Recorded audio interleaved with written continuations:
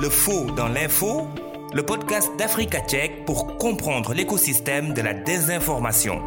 Bienvenue à tous, deuxième partie de votre podcast sur le théâtre utilisé par Africa Tchèque comme moyen de sensibilisation au Sénégal. Nous vous en parlions déjà dans le podcast du mois de février avec la coordinatrice du projet. Pour ce numéro du mois de mars, nous allons à la rencontre des acteurs de Disongir Aru.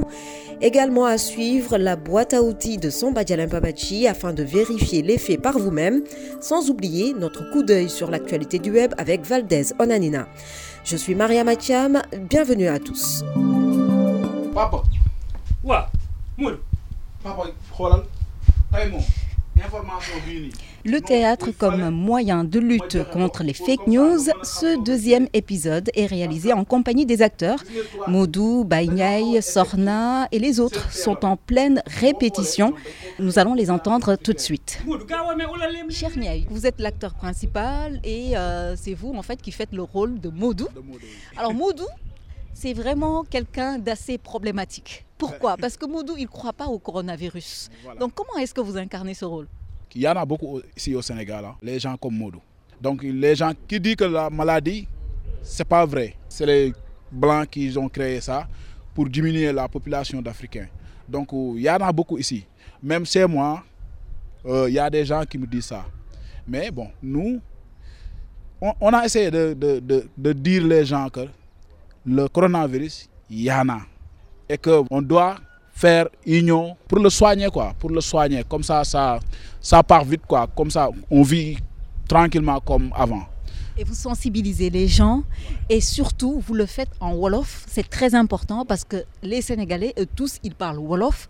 Donc, quel est l'impact des pièces théâtrales que vous faites sur ceux qui écoutent cette émission ?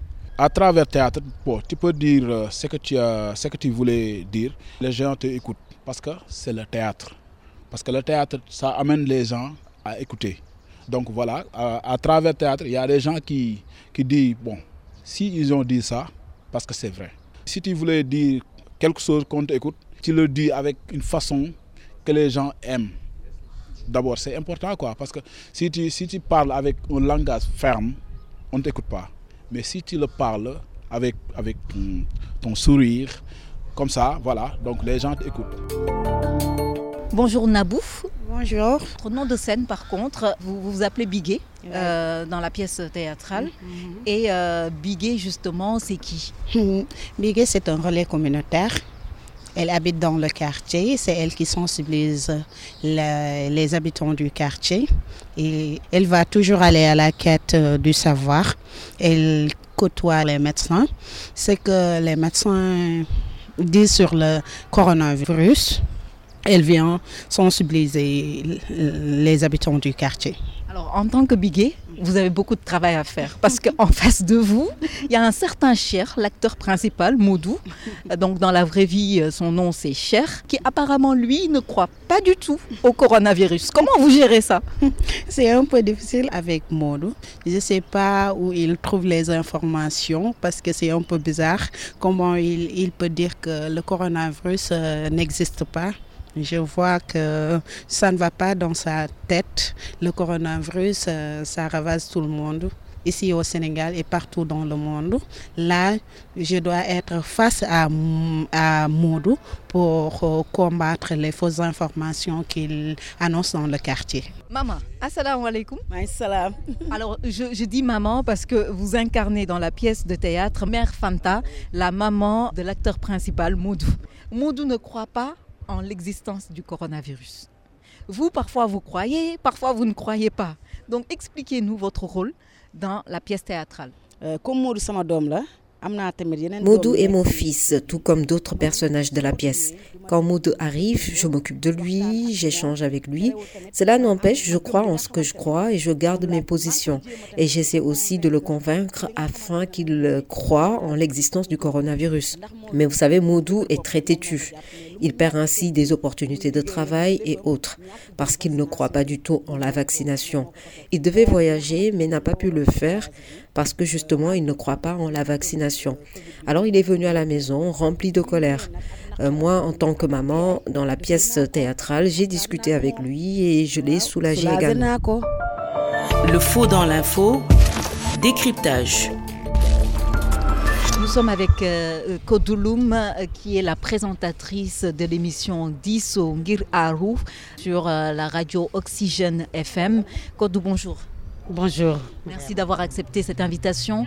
Alors, l'enregistrement de la pièce théâtrale Diso Ngir Arou se poursuit ici et vous êtes là pour superviser tout cela. Mais vous êtes surtout chargé justement de faire l'émission. Et à travers votre émission, c'est par étapes parce que vous mettez d'abord la pièce théâtrale et juste ensuite, après, vous ouvrez justement la parole aux auditeurs, mais également à vos invités. Alors, expliquez-nous un peu, vous, comment vous vous organisez aussi au sein de votre radio. L'organisation au sein de la radio suit un peu les critères qui sont fixés un peu par la pièce théâtrale. Nous procédons d'abord aux répétitions de ces sketchs. Ensuite, nous passons à l'enregistrement. Et chaque acteur sait à peu près ce qu'il va dire dans la pièce. Donc, ça se passe avec des rectifications parfois. Quand quelqu'un commet une erreur ou dit un mot qu'il ne faut pas, parce qu'il faut comprendre également que ce théâtre radiophonique a pour objectif de déconstruire les fake news. Donc on s'organise, on essaie de voir le mot qu'il faut pour permettre à l'auditeur de comprendre qu'effectivement, à travers chaque message, chaque scène, il y a une fausse information qui est véhiculée. Maintenant, en discuter, mais donner aux auditeurs également la possibilité de comprendre les conséquences qui ressortent de ces fausses informations. C'est l'objectif. Et à travers l'émission, les auditeurs qui appellent également ont la chance de parler directement aux acteurs. Justement, est-ce que vous pouvez nous dire, depuis que ça a commencé, quels sont les impacts que vous avez constatés justement dans la zone à Pikine où vous diffusez? Il faut reconnaître que ces fausses informations nous viennent de partout.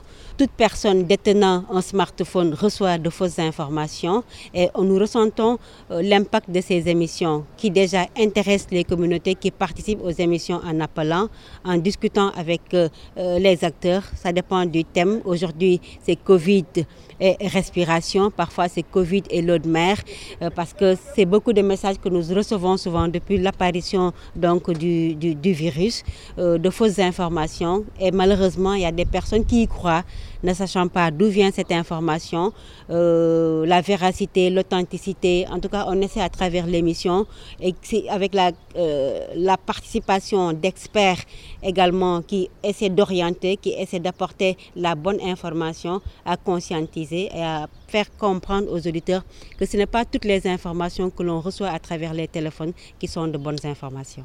Merci beaucoup à vous, Kodouloum. Je vous en prie, Mariam. Le projet Diso Ngir Arou, comprenez, discuter et échanger pour se protéger, permet donc d'expliquer et de différencier le vrai du faux, mais il offre ensuite aux auditeurs de la radio Oxygène d'interagir avec les acteurs et un invité. La coordinatrice du projet, Kumbasila, nous en parle. Nous avons dans l'émission une sorte de procédé qu'on appelle touch tag. En fait, quand l'auditeur appelle, en général, d'abord, nous demandons aux auditeurs, ceux qui veulent intervenir dans l'émission, de se manifester via le compte WhatsApp d'Africa Tchèque. Donc, ils envoient un message au numéro WhatsApp d'Africa Tchèque et nous les rappelons, ils participent à l'émission. De cette manière, ils n'ont pas à épuiser leurs données mobiles ou leur crédit téléphonique pour être avec nous. Ça, c'est un aspect. Le deuxième aspect, il y a donc ce qu'on appelle le touch tag dans l'émission. Quand les auditeurs appellent, on leur explique le principe. Ils ont déjà écouté la pièce de théâtre et on leur demande si il y a des parties dans cette pièce de théâtre, avec une partie dans cette pièce de théâtre, avec laquelle ils sont pas très à l'aise et s'ils aimeraient intervenir pour discuter avec le personnage qui leur semble le plus à avoir besoin de discussion. Et donc, ils indiquent la partie dans laquelle ils veulent intervenir et avant de pouvoir leur donner la parole pour intervenir dans la pièce, ils doivent dire un mot-clé et le mot-clé que nous avons choisi, c'est « stop ». Donc, ils désignent la partie dans laquelle ils veulent intervenir. Les comédiens qui sont dans le studio rejouent cette partie au moment qui intéresse le plus l'auditeur ou l'auditrice. Il ou elle dit stop. Et ils peuvent entrer dans la pièce comme ça, comme un des personnages de la pièce de théâtre. Il y en a qui refusent, certains auditeurs disent oui, mais moi je ne suis pas comédien, je ne vais pas jouer le rôle d'une personne dans la pièce. En fait, ce qui m'intéresse, c'est de parler directement à telle personne, je donne mon avis à telle personne. Ou un autre va dire mais moi je pense qu'il aurait fallu un personnage supplémentaire dans cette partie, et moi je vais faire ce personnage supplémentaire et je vais parler à telle et telle personne. Donc ça se passe comme ça, et c'est vraiment très intéressant. Il y a des auditeurs qui ont maintenant pris l'habitude d'appeler. Il y en a un par exemple, je pense qu'à chaque émission depuis qu'on a commencé, je pense qu'il se manifeste où il a dû se manifester par une ou deux émissions qu'il a dû rater pour des raisons de santé. Cet auditeur-là se manifeste à chaque fois, il s'appelle Massenjai. Et oui, il joue très bien le jeu. Et ça se passe, c'est très intéressant. Il y en a qui sont aussi brillants que les comédiens que nous avons. Les pièces de théâtre sont ce qu'on peut appeler un feuilleton radiophonique, mais on peut aussi parler de séries parce qu'il y a quelques numéros qui se font dans la continuité. Le personnage principal est Modou, qui est un danseur et qui ne croit pas à l'existence du Covid-19. Donc, il ne veut pas entendre parler de tests PCR, il ne croit pas au Covid-19 et il ne veut pas entendre parler de vaccin. Mais il est super content. Au premier épisode, on apprend qu'il est super content. Il a de grands projets parce que sa troupe a obtenu l'assurance d'une tournée aux États-Unis et qui devait lui permettre d'avoir beaucoup d'argent et d'aider sa famille. Il avait vraiment fondé de grands espoirs sur le voyage, d'autant que c'est lui qui apportait beaucoup d'argent à la famille. Mais comme il ne croit pas au Covid, il n'a pas fait le vaccin, les dossiers de demande de visa sont partis. Lui, il en a été exclu, justement parce qu'il n'avait pas fait le vaccin. Et de là commencent beaucoup de soucis pour lui. Donc Modou est joué par Cheikh Jai, il est vraiment super. Autour de Modou, il y a des personnages comme son père, qui s'appelle Bai Jai, personnage joué par Mam Bojgai. La mère de Modou s'appelle Fanta, le personnage est joué par Khadi Faljau. Modou a un frère aîné qui est malade, qui s'appelle Cheikh, et ce personnage est joué par Mohamedou Jol, et il y a les sœurs cadettes de Modou qui s'appellent Sorna et Binta. Sorna interprétée par Seynabou Diop et Binta par Yassine Diop. C'est vraiment de superbes comédiens. Et dans l'émission aussi, on a une question de la semaine sur le thème central. Et l'idée est de susciter des commentaires et des interactions dans le grand public. Ce que nous souhaitons, c'est que la discussion se poursuive sur les plateformes de réseaux sociaux d'Africa Tchèque, Facebook, Instagram, Twitter. Le faux dans l'info, la boîte à outils. Samba Djalempa Badji. Si vous surfez souvent sur Internet ou si vous êtes sur WhatsApp, vous devez tomber régulièrement sur des informations vantant toutes sortes de remèdes miracles sur les maladies. Partout où vous vous tournez, quelqu'un a des conseils en santé à partager avec vous. Alors, comment décider à quel message vous fiez et lesquels supprimer immédiatement? Voici nos conseils. Le faux dans l'info, la boîte à outils. Essayons d'abord de comprendre ce qu'est une fausse information sur la santé ou un conseil douteux en matière de santé. C'est un contenu faux ou trompeur sur une maladie, les remèdes et les traitements. C'est le conseil quotidien des remèdes alternatifs et des traitements à base de plantes que nous trouvons sur les réseaux sociaux et sur WhatsApp. Alors, qui crée ces informations? Parfois, ce sont des gens avec des motifs cachés qui veulent vendre des remèdes pour faire des profits. D'autres fois, comme pendant une crise, il y a beaucoup d'informations provenant des médias qui peuvent être difficiles à comprendre, comme la façon dont un virus se propage. De ce fait, les gens peuvent mal interpréter ces informations et les envoyer à leur famille et à leurs amis. Covid-19 est un exemple de crise qui devrait nous pousser à faire très attention quant à la source d'où nous obtenons nos informations pour éviter toute confusion. Pourquoi ce type d'information se propage-t-il si rapidement ? Nous avons tous besoin d'espoir dans la vie. Les messages qui prétendent guérir des maladies nous donnent de l'espoir et nous pensons que nous faisons ce qu'il faut en les transmettant à nos proches. Lorsque nous recevons des messages de groupes religieux et de pasteurs qui promettent de nous guérir, nous avons envie de les transmettre aux autres. Mais quand il s'agit de votre santé, de votre vie, vous ne pouvez pas prendre de risques. Les informations de santé douteuses sont dangereuses. Elles peuvent entraîner la mort et peuvent également interférer avec les stratégies officielles mises en place par des experts de la santé pour aider de nombreuses personnes.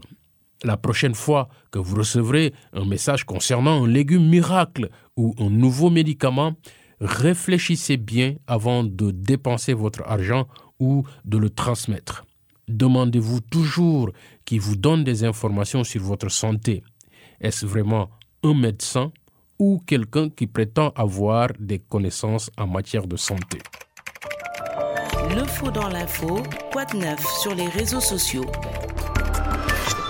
Valdez Onanina. Facebook dit poursuivre la lutte contre la désinformation sur sa plateforme et vient donc d'annoncer de nouvelles fonctionnalités pour les groupes. Cette fois, l'objectif étant d'améliorer la sécurité, réduire les risques de désinformation au sein des groupes Facebook et donc d'en assurer leur bonne gestion. Concrètement, le réseau social propose désormais aux administrateurs de refuser automatiquement des publications relayant de fausses informations, c'est-à-dire que les publications ayant été précédemment identifiées comme étant fausses par le réseau des organisations de fact-checking qui collaborent avec Facebook pour traquer les informations sur la plateforme. Et donc, ces publications-là seront automatiquement bloquées, ils ne seront donc pas publiées dans les groupes, à moins qu'un administrateur les valide manuellement. Une fonctionnalité qui devrait faire gagner du temps aux propriétaires de groupes dans leur processus de modération, tout en leur garantissant de lutter efficacement contre la désinformation. Autre mise à jour qui devrait intéresser les utilisateurs de Facebook, les administrateurs de groupes, c'est la fonction muet. Alors déjà disponible depuis 2020, Facebook a également annoncé le changement de cette fonction muet en fonction suspendre. C'est-à-dire que les utilisateurs suspendus ne peuvent plus publier, commenter, réagir, participer à un chat, ni créer ou entrer dans une salle du groupe. Et ce, aussi longtemps que l'administrateur le souhaiterait. C'est ce qu'a expliqué la vice-présidente des communautés chez Facebook. De plus, Facebook propose désormais aux administrateurs de groupes de prédéterminer des critères pour approuver ou refuser automatiquement les demandes des internautes qui souhaitent rejoindre le groupe. C'est-à-dire leur âge, le lieu où ces personnes se trouvent, le nombre d'amis présents dans le groupe, les réponses aux questions d'adhésion, etc., etc.